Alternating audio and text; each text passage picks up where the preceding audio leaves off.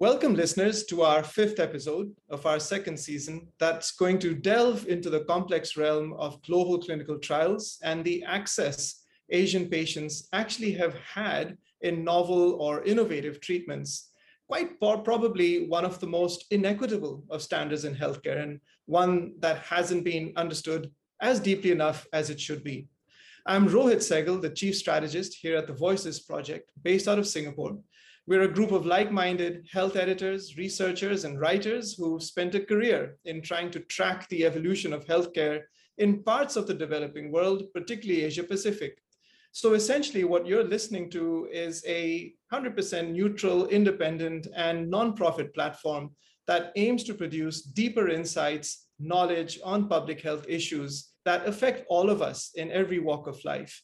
And what we try and do is root it in local circumstances, experiences, and of course, the divergences that we all live through. And you've heard me say this before for those listeners that have been following our show, that it's only by empowering voices and the issues that affect us that we seek to accelerate many of the key healthcare priorities facing our region today. Well, today's an extremely exciting episode. It's one that I've been wanting to produce for a while, and I'm joined to help us navigate through this by two stalwarts of the oncology and clinical trial world. One who's represented the path that clinical research and trials have had to traverse in Asia and almost globally, and the other who is now trailblazing the future of technology-enabled patient outcomes. Jean Paul Deslypere, founder and CEO of Aesculape, a Singapore-based clinical research organization, has offices in about 9 countries, more than 30 professionals worldwide, applies therapeutic experience and expertise that help partners bend the cost and time curve of drug development. And Dr. Huren Sivaraj, the co-founder and CEO of Oncoshot, is part of a really unique startup that helps patients, caregivers, and oncologists identify clinical trials more efficiently and effectively in today's fast-changing landscape of cancer care. And their platform generates leads for relevant clinical trials in minutes. We'll learn a bit more about that fascinating side as well. Well, that's your professional introduction, but perhaps I can ask for a more informal one. And it'll be lovely to hear in your own words what brings you to the sort of category that we're going to talk about today. Jean Paul, maybe I can start with you first. Yeah. Hello, good morning, good afternoon, Rohit, and thanks for giving me the possibility to participate to this very important series. I'm a medical doctor by training. I did a lot of clinical work. I did also laboratory research before deciding to go into clinical research. The reason is that we need some drugs. Everybody needs some drugs because on one hand, the environment is changing. So for example, there can be antibiotic resistance developing. So you need to develop new antibiotics because there are certain diseases for which there is still no real cure. Let us think about dengue. And then last but not least, we have had SARS. We now have had COVID, for which treatment needs to be discovered. So mankind has a need for new drugs, and these new drugs or new medical devices, and these medical devices and new drugs can only be put on the market if they can go through what is called the whole clinical development of a medical device or a drug.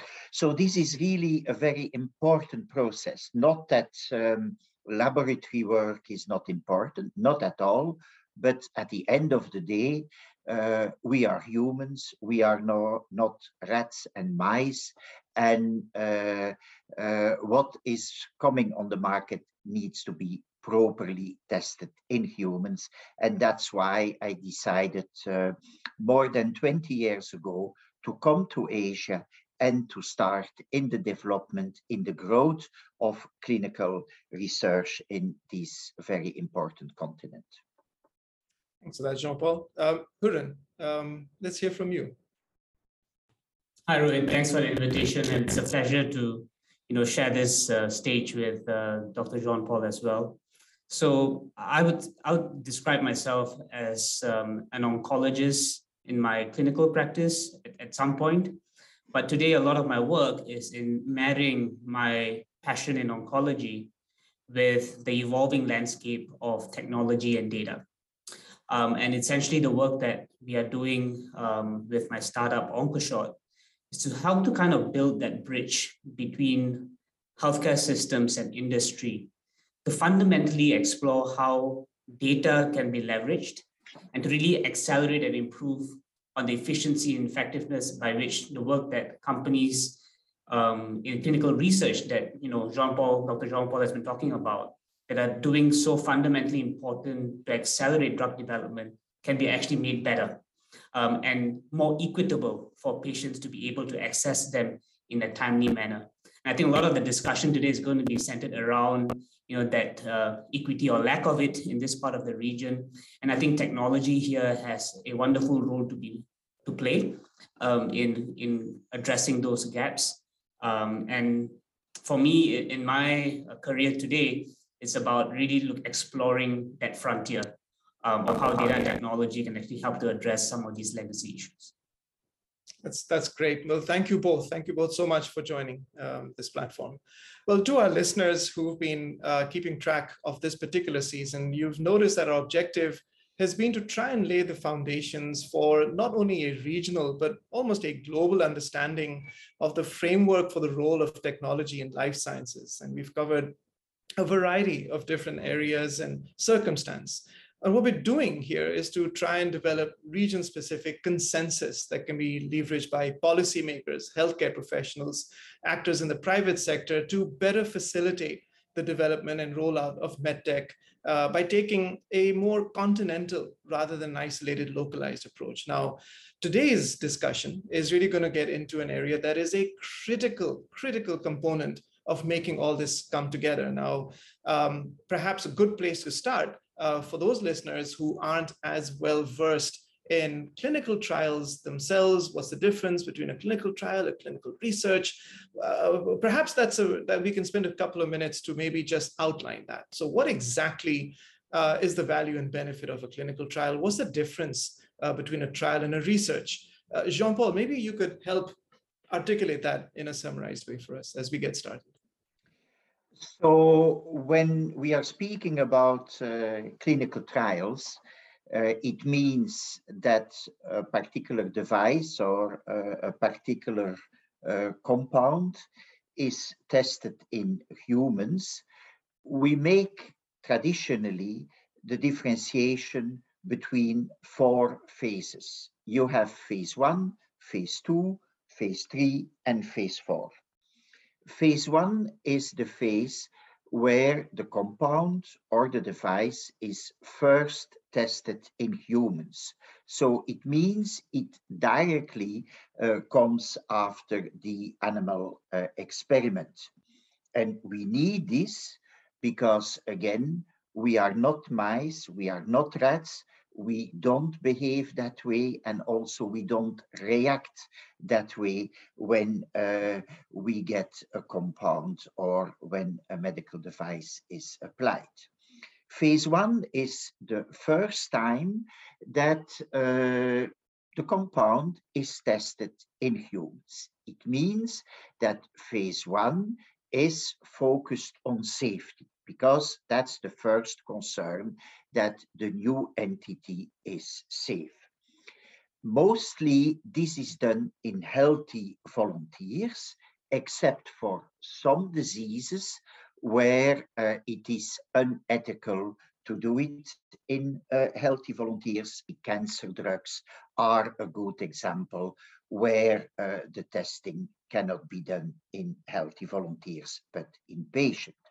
So phase 1 is focused on safety, on finding the right dose of a particular medication, and is followed then by phase 2. Phase 2 is a phase where not only the safety, but also the first efficacy is checked and detected. The number of patients in phase 2 is about 200-300 compared to 50 to 100 in phase 1. So phase 2 is a very important milestone in the drug development, because often after phase 2, after the results of phase 2 are known, the company can sell its compound or its device to a bigger corporation. That's why phase 2 trials are often named pivotal trials, because then you know that a particular compound is efficacious or not.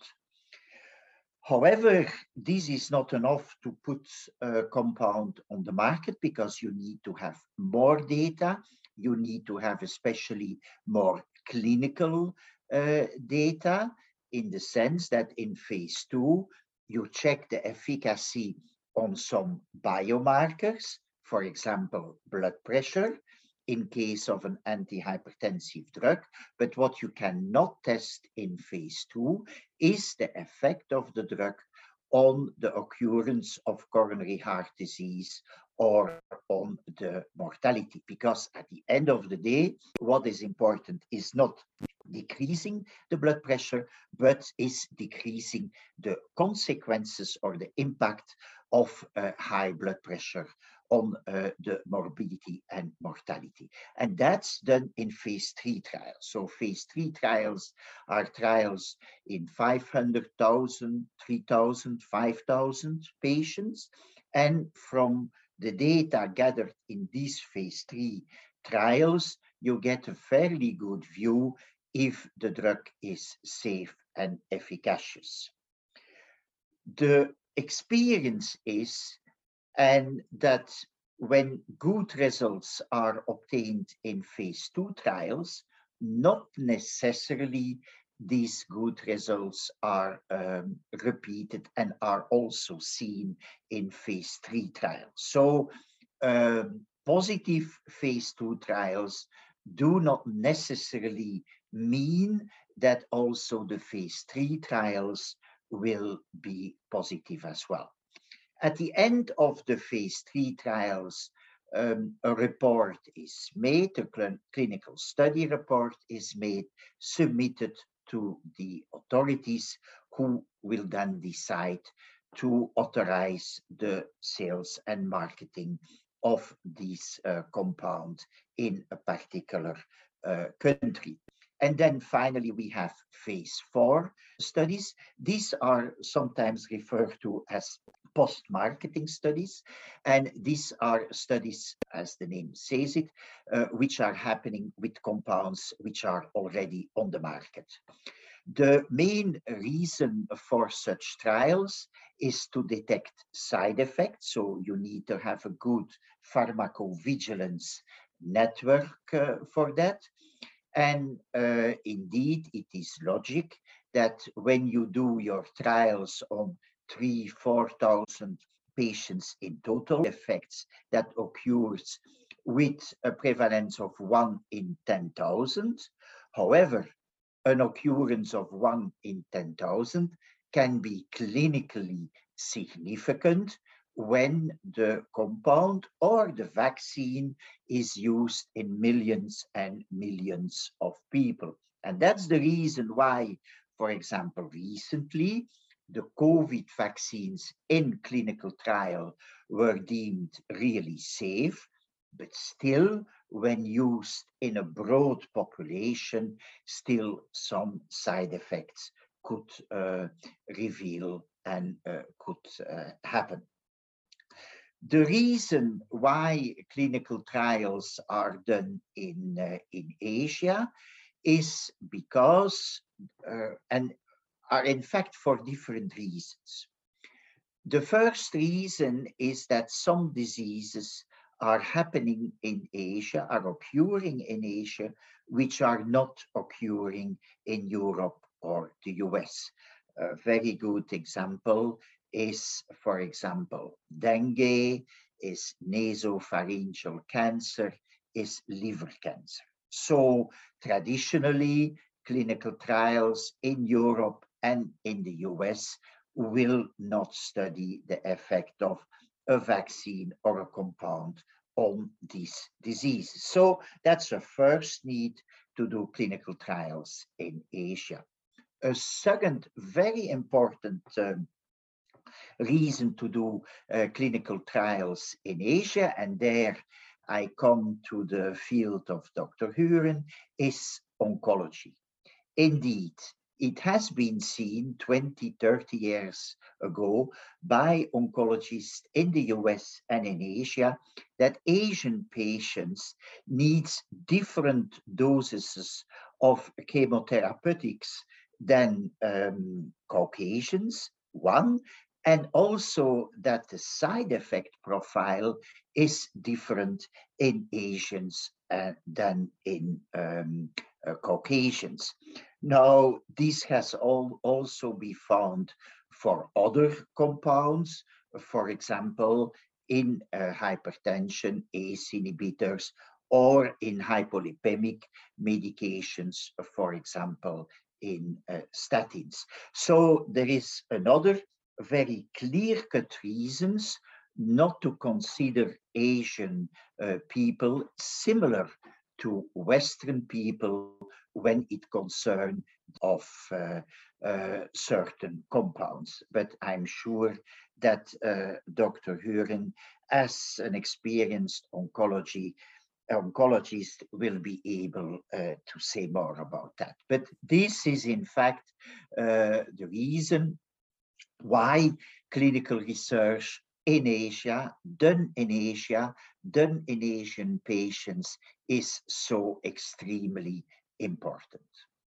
Thank you for that roundup. And I think, Huren, let me turn to you. As Jean Paul just said, from an oncologist perspective, and one who has such vast experience in this field, surely the approach or the speed must have come in the way sometimes of finding quicker, perhaps more innovative, novel treatments. Do you see that sometimes has come in the way as key limiting factors, and perhaps the availability even of clinical trials in Asia being a major factor? Yeah, thanks, Rohit. I think what is quite interesting and quite unique about the oncology space within the entire clinical trials industry, I wouldn't say it's a disproportionate emphasis, but I would say that there's a very large emphasis on drug development in the space of oncology. I've lived through a phase where, as a medical student, when I would be in the wards and we'll be rounding on our stage 4 lung cancer patients, it was essentially one line of chemotherapy, and they are just on palliative care, and we're just ensuring that they are comfortable during the final moments.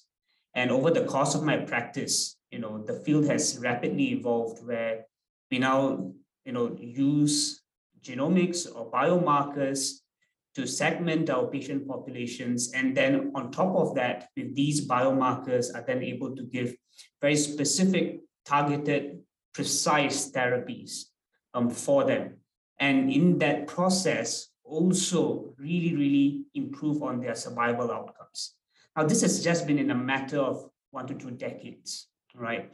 And that goes to really demonstrate the ability for our scientists in basic research to really create new technologies, to really expand the boundaries of our knowledge, and to get drugs and molecules into the clinical trials process. So what we are working with today is a landscape where at any one point in time, the last I checked in the US-based registry, that's just a US-based clinical trials registry, there are more than 17,000 clinical studies that have been registered, out of which probably a figure of about 14,000 interventional trials that are testing drugs that you have to administer in a clinical trial. are actually happening across the world, right? Now, there is a asymmetry actually that we are dealing with.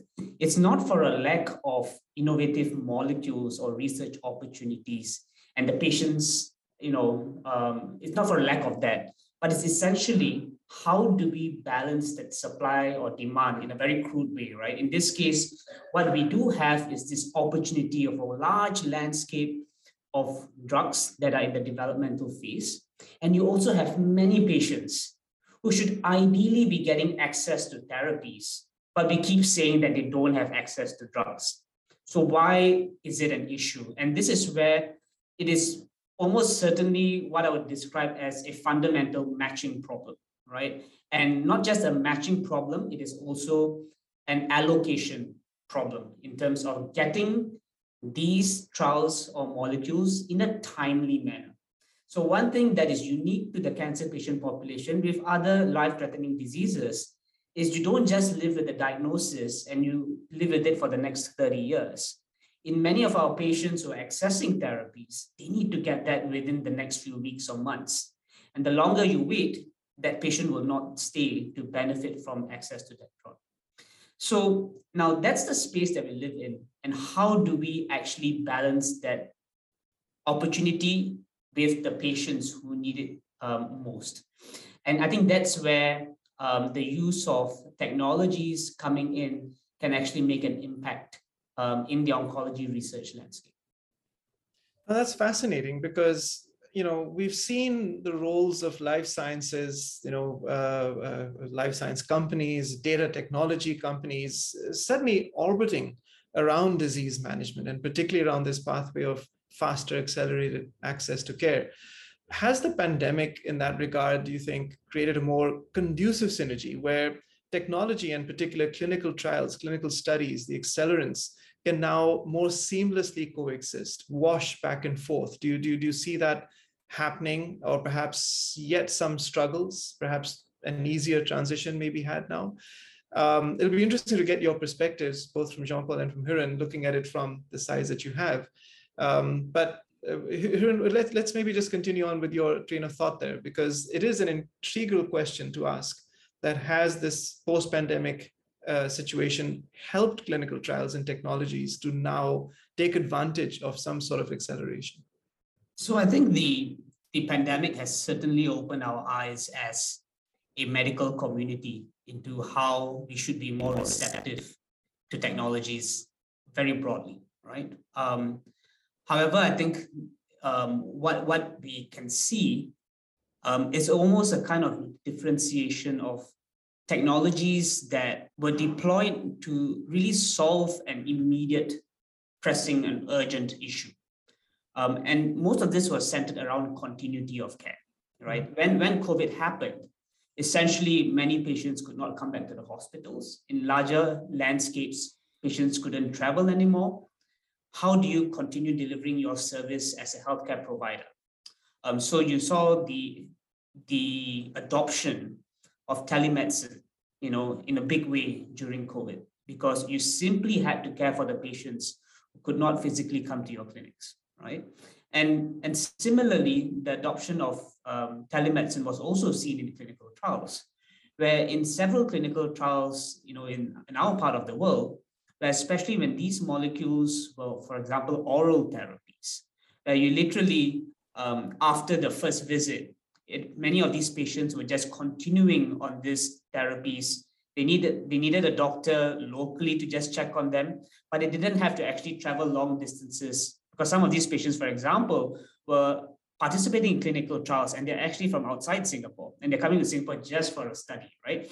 And this is where telemedicine and remote technologies actually facilitated that process and ensured continuity of the clinical research efforts that were being undertaken. Now, so that's almost like a gap filler, or to ensure that whatever processes that we had, at least we do not result in a system where we could not deliver care to our patients and it leads to a detriment for them. However, as we would now start seeing, I think there is going to be a certain degree of normalization, because people are going back to the COVID norms. And if there was no strong need or desire, and especially not a very clear, cost benefit perspective to this, then I think many of the people or organizations that have adopted some of these technologies may find it difficult to continue with them. There may also be some differentiating factors. For example, such technologies may not necessarily be required in a small country like Singapore, whereas in larger landscapes, they might actually say, look, actually it is favorable to continue with some degree of telemedicine for the management of our trials, so that we can avoid a patient having to travel several hours just to come to the trial site and to be assessed for just 10 minutes, for example, right? So I think there will be a slight difference there. But I think on another level, there can be some core enabling technologies where, if you're talking about really infrastructure, how do you facilitate information exchange between industries? These are problems that have been there for the longest time. COVID did not necessarily make an impact on them. It may have changed the mindset into saying, look, we as healthcare systems should be more ready and open to trying different technologies.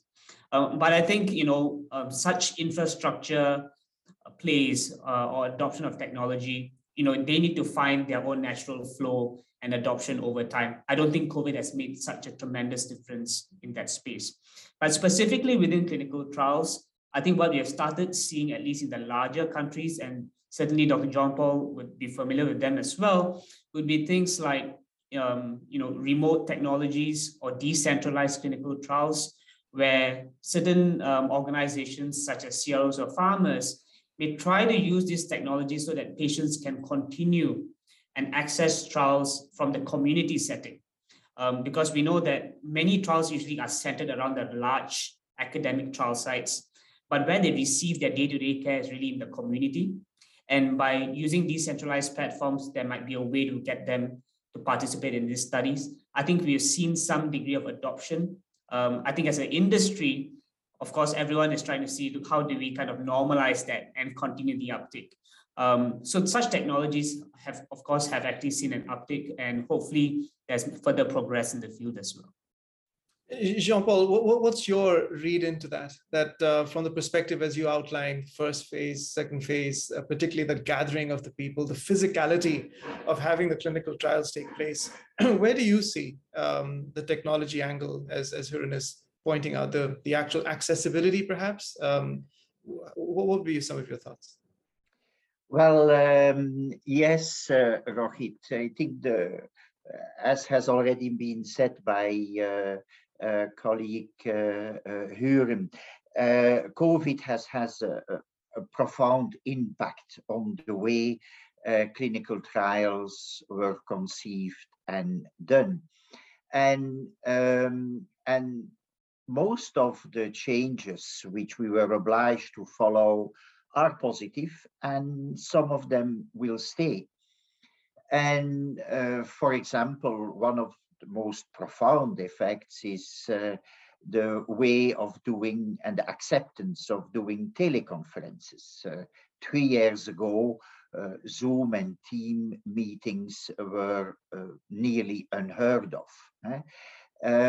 Now, if you want to discuss something with sponsors, with staff of a pharmaceutical company, everybody finds it completely normal to do it through a Zoom or a Teams meeting, and no need anymore to go to the office of that company. The same thing for contacting the investigators. And these go with quite an important time saving, because in a hospital. But there is also much more. For example, the institutional review boards, the ethical committees, instead of having one meeting, one face-to-face meeting every month, now documents are circulated through email, and Zoom meetings are held much more frequently, sometimes once a week, to discuss certain protocols and certain clinical trial application. So this is definitely a very positive thing. Regarding the patients, what we discovered during the COVID epidemic is that we were very dependent on the patients coming to a hospital. And when there is a pandemic, patients don't like to come to a hospital, are afraid, especially elderly patients, on one hand. And on the other hand, the hospital administration doesn't want regular patients to come into the hospital because the COVID or the pandemic emergency. So quite some clinical trials were stopped. What is the solution in such case is if the patient cannot go to the hospital, then the doctor or the CRO is going to the place of the patients. And that's what we see more now, is that monitoring of the patients, sometimes face-to-face, is done at the home of the patient. And also regarding clinical trials, something which was not thought about it a couple of years ago is now happening more and more. I mean hereby the informed consent process. Before, an informed consent process was really a face-to-face event. You needed to speak, to have to be. Now it is already accepted that this is done through Zoom or Teams. Again, a whole evolution, which we also see in other sectors, for example, in the banking sectors, where now you can open an account, basically never have been gone to the bank. To continue on that path, we need system devices to monitor the patients at home.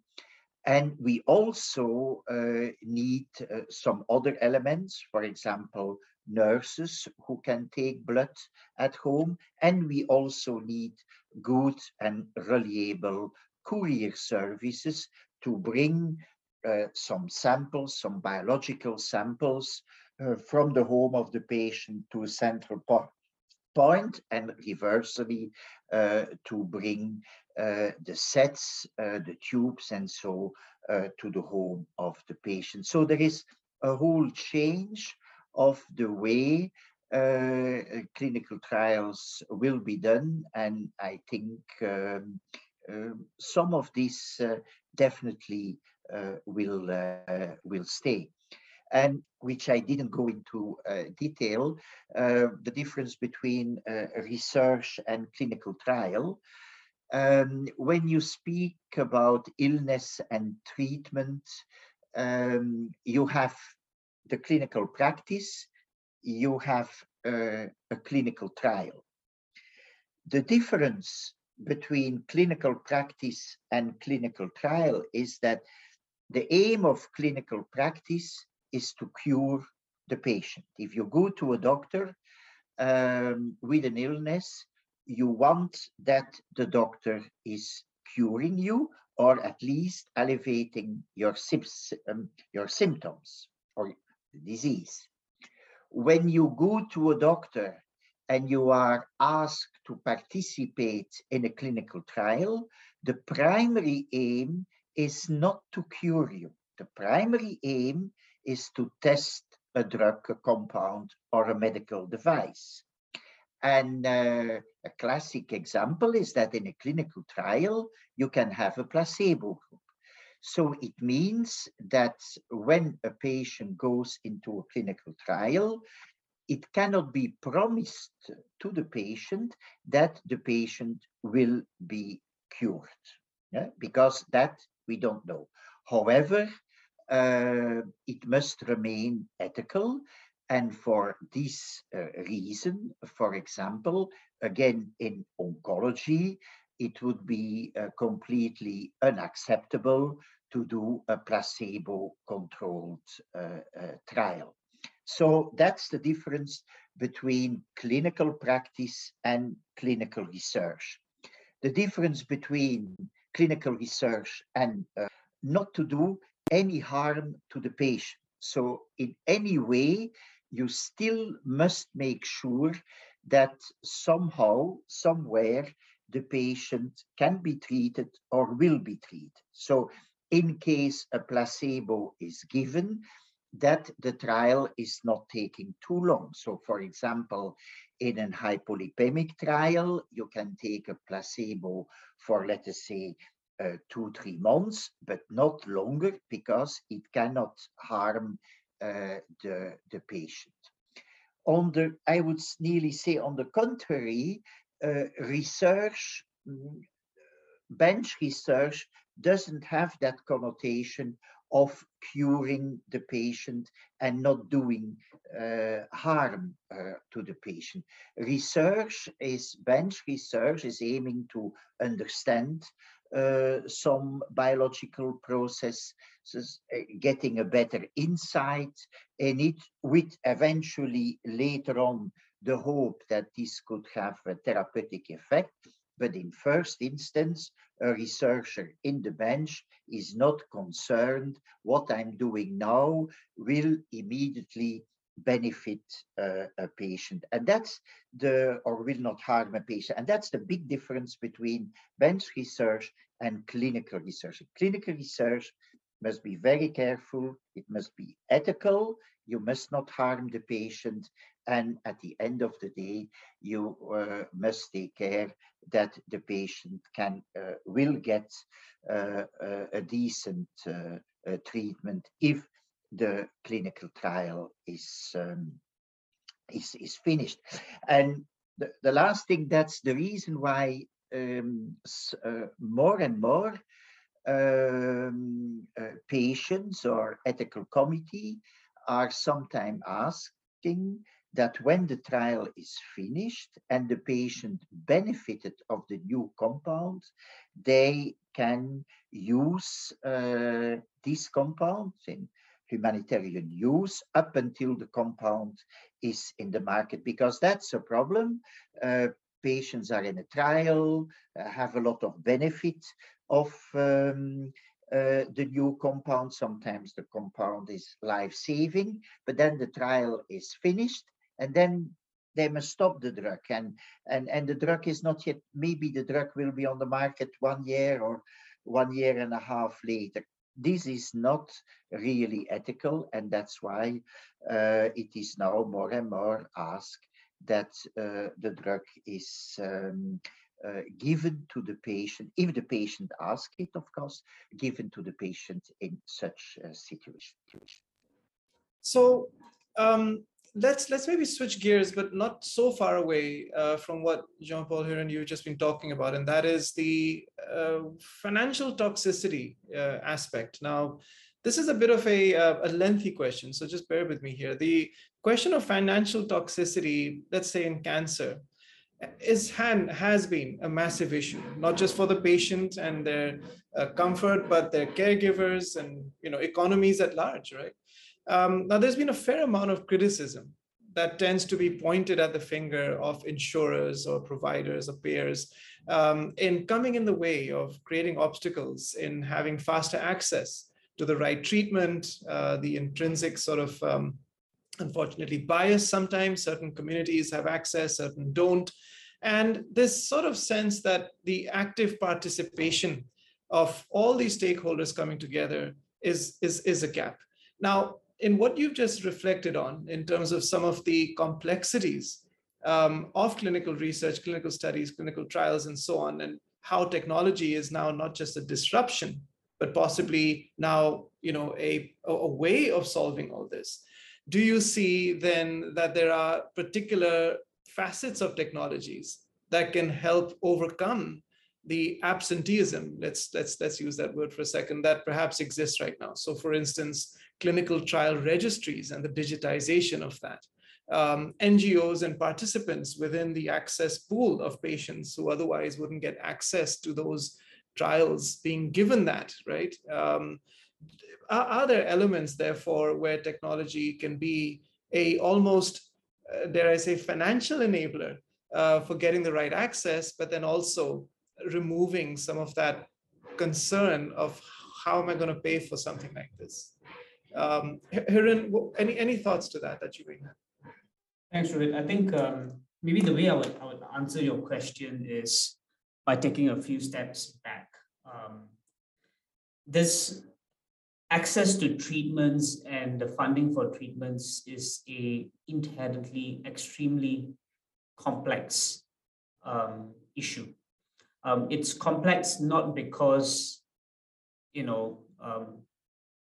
are lazy about it, but it's complex because primarily there are multiple stakeholders involved, right? And these stakeholders, which is uniquely healthcare, include the patient's healthcare system, which is not just the hospital, but his primary physician who cares for him and who is the individual who is tasked with recommending what treatments should be appropriate for that patient or what trials would be appropriate for that patient at that point in time. And beyond that, there is the insurers, which is either the government funding agencies, private insurance, or in many cases like Singapore, both, who come into the picture and who need to make decisions on what can be covered and what should be borne by the patient themselves.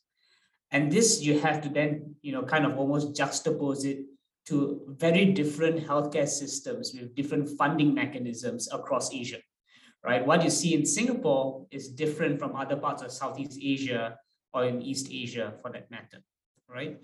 Now, so inherently within that, when you have multiple people who all have to come into the picture, I think it always lends itself to a lot of inertia, where what you have been doing as a system tends to continue at its particular pace. And for changes to be effected, it needs to make sure that it addresses the needs and concerns of every stakeholder in a balanced manner. And I think that's one of the biggest challenges in healthcare. And this is not just for funding, but it's in the adoption of technologies across the scale. If you think about it, why would we as a healthcare ecosystem adopt a technology, right? It has to be a benefit to almost every key stakeholder that is involved in that interaction. Otherwise, the end user may use it, but he will stop using it if he can't get the funding to use it as well, right? So the need to address the stakeholder interests and to align all those stakeholders is one of the fundamentally most challenging issues in healthcare. And that's, I guess, the reason why we are even having this conversation, because it needs to be openly discussed across multiple stakeholders to get their perspectives. Now, I think one of the issues here is that I don't see technology as creating financial value or funding out of nowhere. It's not going to be that way. But I think technology is going to be able to provide the appropriate insights that govern the decision-making, that justify why or why not something should be funded, that gives the decision makers that visibility of the benefits and the costs in a much more transparent manner. And I'll give you an example, right? Today, a lot of the funding for a drug, for many countries that follow the reference of the US FDA, they then decide that, this drug is approved for use in my landscape, right? Regardless of that, for a particular geography where the patient population will be slightly different, they might say, look, that approval was done on a very, very different patient population, which we do not believe can be correlated with our patient population. And hence, I will not fund that drug within my landscape. And they might then ask for a clinical trial, right? Where the basis is that clinical trial gathers the data that then helps justify the funding for that. So here again, if you look at clinical trials, why are the trials being done? Because we need data. It's all about the data that justify our decisions. And this is where we stop. The data then stops at the level of conducting a clinical trial. If it's a phase 3 clinical trial at the level of a few small thousands of patients, and we get to a phase 4 where they're actively doing these trials, then they have a larger budget. But the true data that we are missing out on is the insights that are being generated from all the patients accessing the various therapies, right? Not just from clinical trials, but thereafter. Now, from an ecosystem perspective, I think this is where we need to introspect and look at how technology can allow us to tap into that data in very, very specific and well-defined use cases or requirements, right? To say that, look, if we understand that we need a system where our funding from the government agencies or the insurers is going to rely on a nationally accepted framework where we pull in data for such use cases from a particular system, then everyone should be aligned to adopt that framework. And likewise, the hospitals or the patients, they know that such a system exists to support their needs in future. I think that's how technology can come into the picture. But this is where eventually, it's not just about deploying a software to a solution just so that hospitals can collect data. You need to make sure that the other stakeholders, which are the insurers and the payers, agree to look at that data after its collection to say that, look, based on the data collected and the financial endpoints, I then approve or disapprove, the funding of a drug. So, I think this is where the complexity comes in. How do you, as a national ecosystem, be aligned to say, these are the end outcomes that we want for our patient population, and this is how we will adopt the use of the appropriate technologies to facilitate that? I don't have an answer for that. I think that's one of the biggest challenges. I think it's a multi-step journey, where it may have to start off with identifying use cases for a start.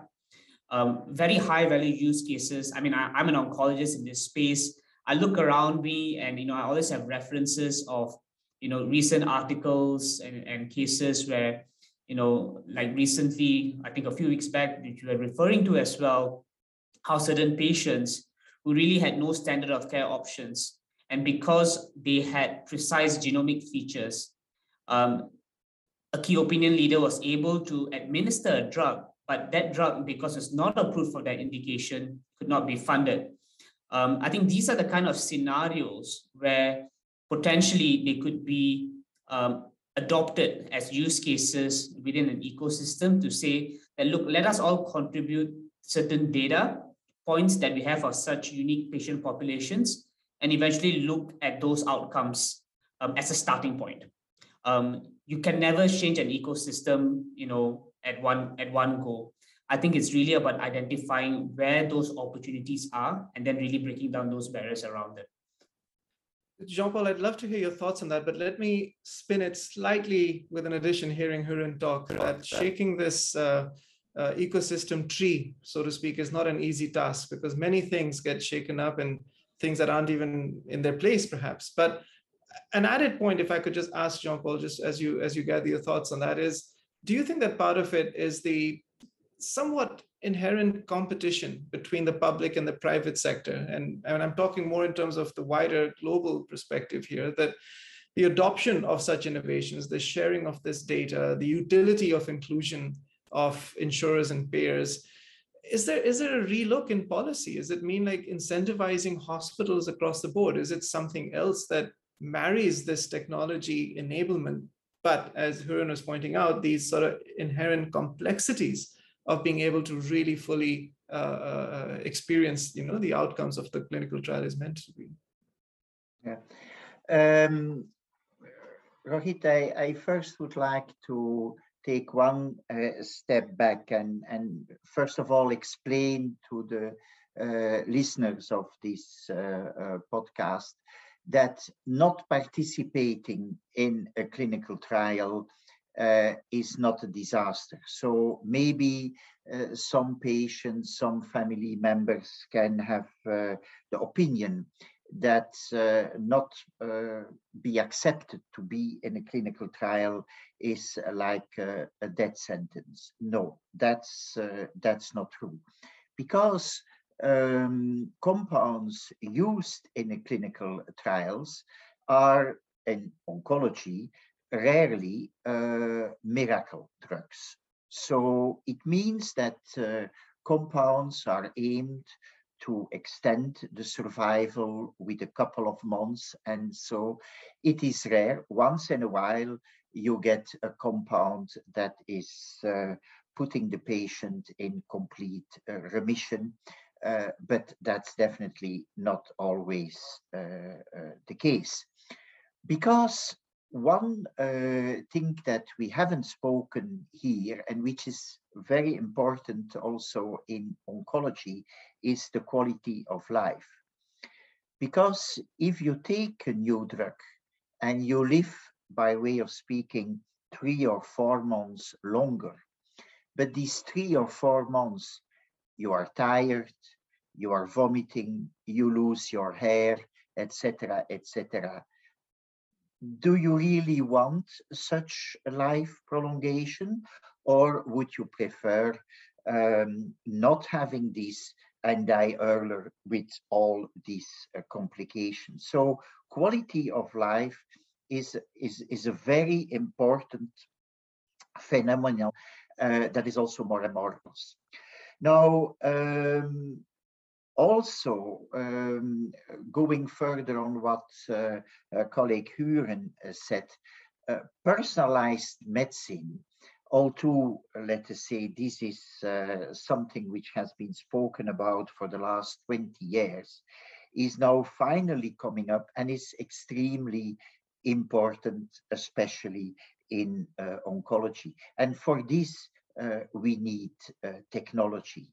We need, for example, in breast cancer, we need to know who are, as an example, Herceptin positive patients, because we know that there are specific drugs which will have a good result, antibodies, which will have a good result in this category of patients. Now, so personalized medicine is key, and for personalized medicine, you need a lot of technology. Coming back to your question, Rohit, I think centrally, what is key is money, as well for the public system as for the private system. Because indeed, new drugs, clinical trial drugs are very expensive. And in the public system, the money needs to come from the government side. The private system, the money comes from the patient.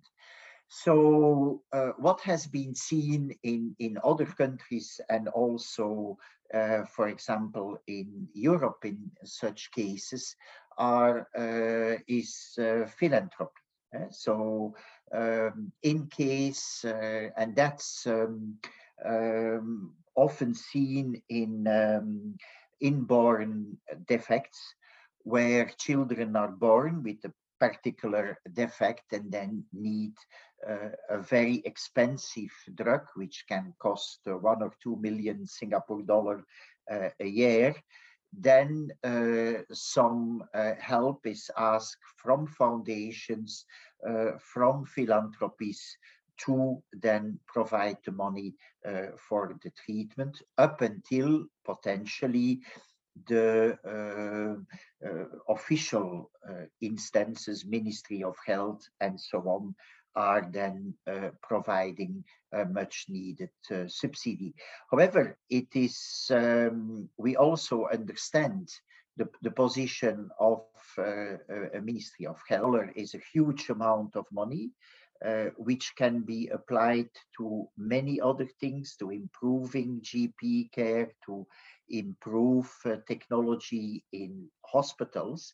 And if this is then allocated to one patient, then of course, in all fairness, it must be allocated also to other patients with the same disease, without really knowing, because these are new treatments, if the treatment is fully effective, will be without side effects, and so on.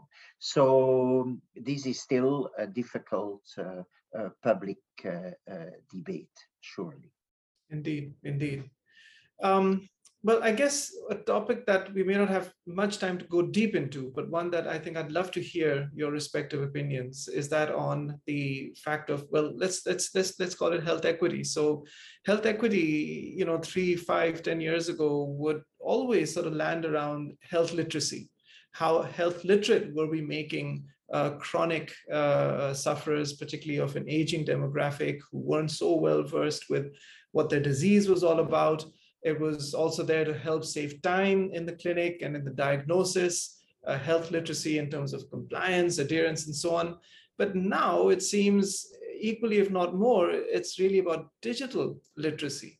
And if one doesn't have the right or requisite or prerequisite digital literacy, then how on earth will one manage this complexity of one's own health? And even from a healthcare professional's perspective, being able to manage the technology advances in how patient care is actually being done.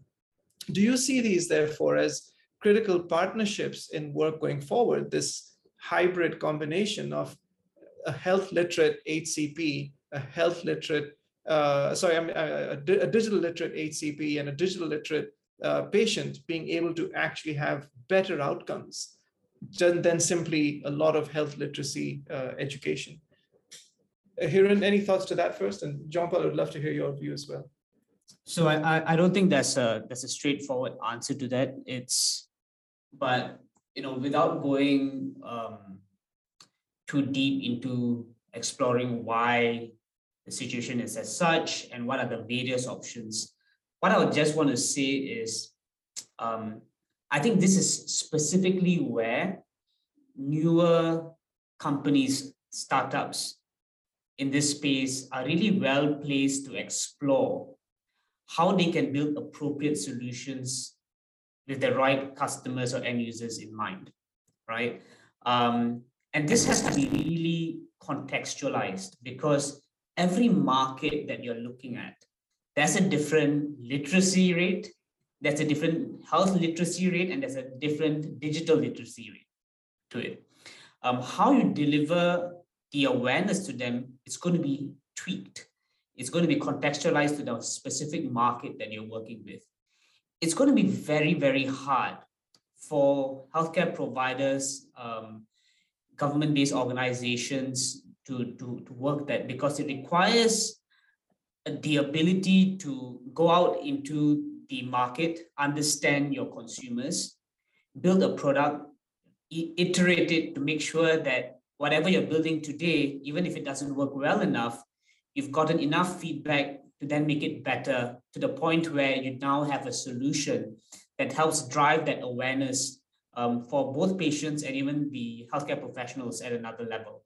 But I think this is really, really where the startup philosophy of being able to understand your customers and then to modify and learn from that process and to eventually then build something that works really fits in terms of addressing the gaps that we have with digital and health literacy. I think there's still an important role of this. Don't take me wrongly that the healthcare providers and hospitals still have to play.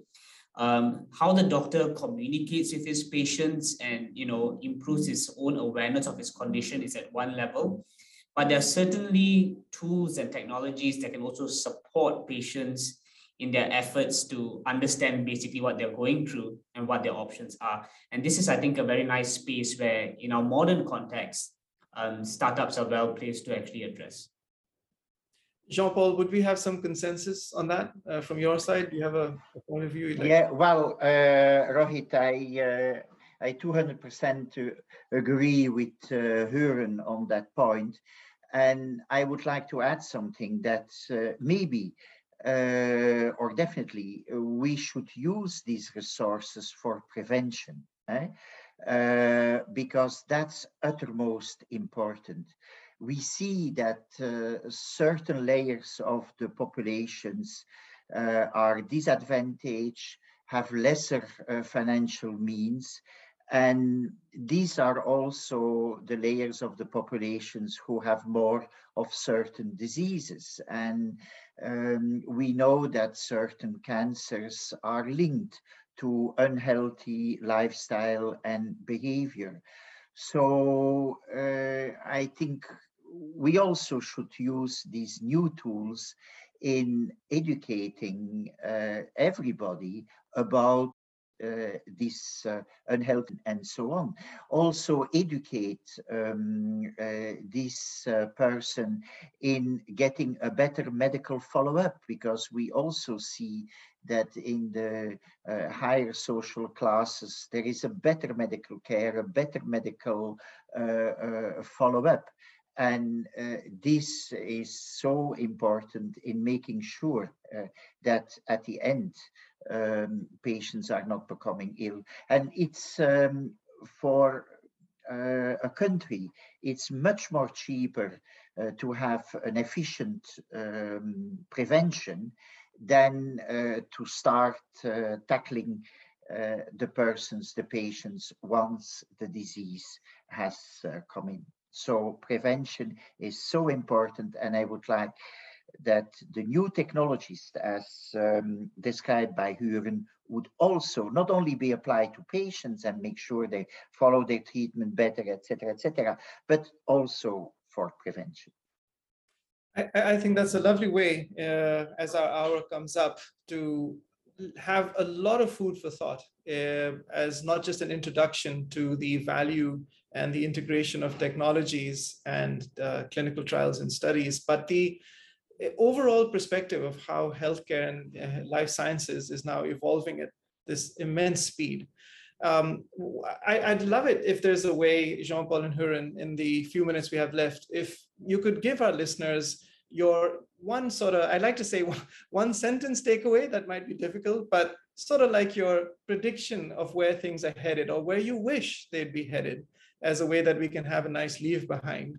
Huren, what would be your takeaway for our listeners? Thanks, Rohit. I think my one takeaway is healthcare is inherently challenging. It's inherently complex, but it is our basic fundamental human right to be able to live a good and healthy life. It is so core to our being that, the efforts that we undertake to shape our environment, to shape our stakeholders, and to really explore and push the frontiers of how technology can support our health, it's going to be immensely important. That going through the growing pains of technology and adoption is something that we will have to live with, but we can kind of see where this will end up with the eventual benefits for all of us. I think what I just want to add is it requires a lot of patience for stakeholders to navigate themselves, and it requires a bit of open-mindedness as well, to be able to say that, look, this is what I am used to, this is what I might have known, but for the betterment of society, this is what I'm also willing to push the boundaries for as well. And I think that will put us in a good position to really improve the quality of life that we live with over the next decades. Thank you, Huren. Jean Paul? Yes, Rohit, as my parting words would be, look, as a human being, we are the result of interaction of genes and environment. Genes, we cannot change. We cannot change our parents, but we can change the environment and the effect on environment. And this is extremely important in preventing diseases later on. And it already starts in fertile life. There are more and more arguments presented that what the mother eats during pregnancy, how she behaves and how she lives during pregnancy will determine, in fact, illnesses in the unborn child when the child will be 40 or 50 years on. So this is extremely important to take care of the environment, take care of a healthy lifestyle. It's also important to regularly visit doctors, regularly go for very elemental tests, because we know that it takes years and years to develop a certain disease. Thus, everybody knows that the time between being a normal individual and getting full-blown diabetes, that this time is 10 years. And during that pre-diabetic period, you can really intervene and come back to a normal stage. So use it. The same thing for hypertension, the same thing for cancer. A cancer, of course, there are always exceptions, but a cancer takes years and years to grow. And there are different cancers who have early signs of appearance. Please use the detection method to know if you have cancer. Don't be afraid of it, because when a cancer is detected at an early stage, a lot more can be done than when it is detected at a late stage. So as human beings, although genes are playing an important role, still we can regulate, we can in fact influence our health in a big way. And that's what we should do. Great words from both Jean Paul and from Huren. With that, we come to the close of our episode. I call it a very special episode because I think this in itself lays the foundation for so much more to come. I'd really like to thank both Jean Paul and Huren for taking the time out of their extremely busy schedule and, of course, time zones to spend the time and impart this most necessary information to our listeners. And as we roll up the various episodes into our outcomes, the white papers, the consensus documents, we hope that we can cascade and bring more realization to the necessity of understanding that will bring us together in managing healthcare better. You can follow us at the RSS feed that's there in the link below. You can also see more about us at www.thevoicesprojectasia.org.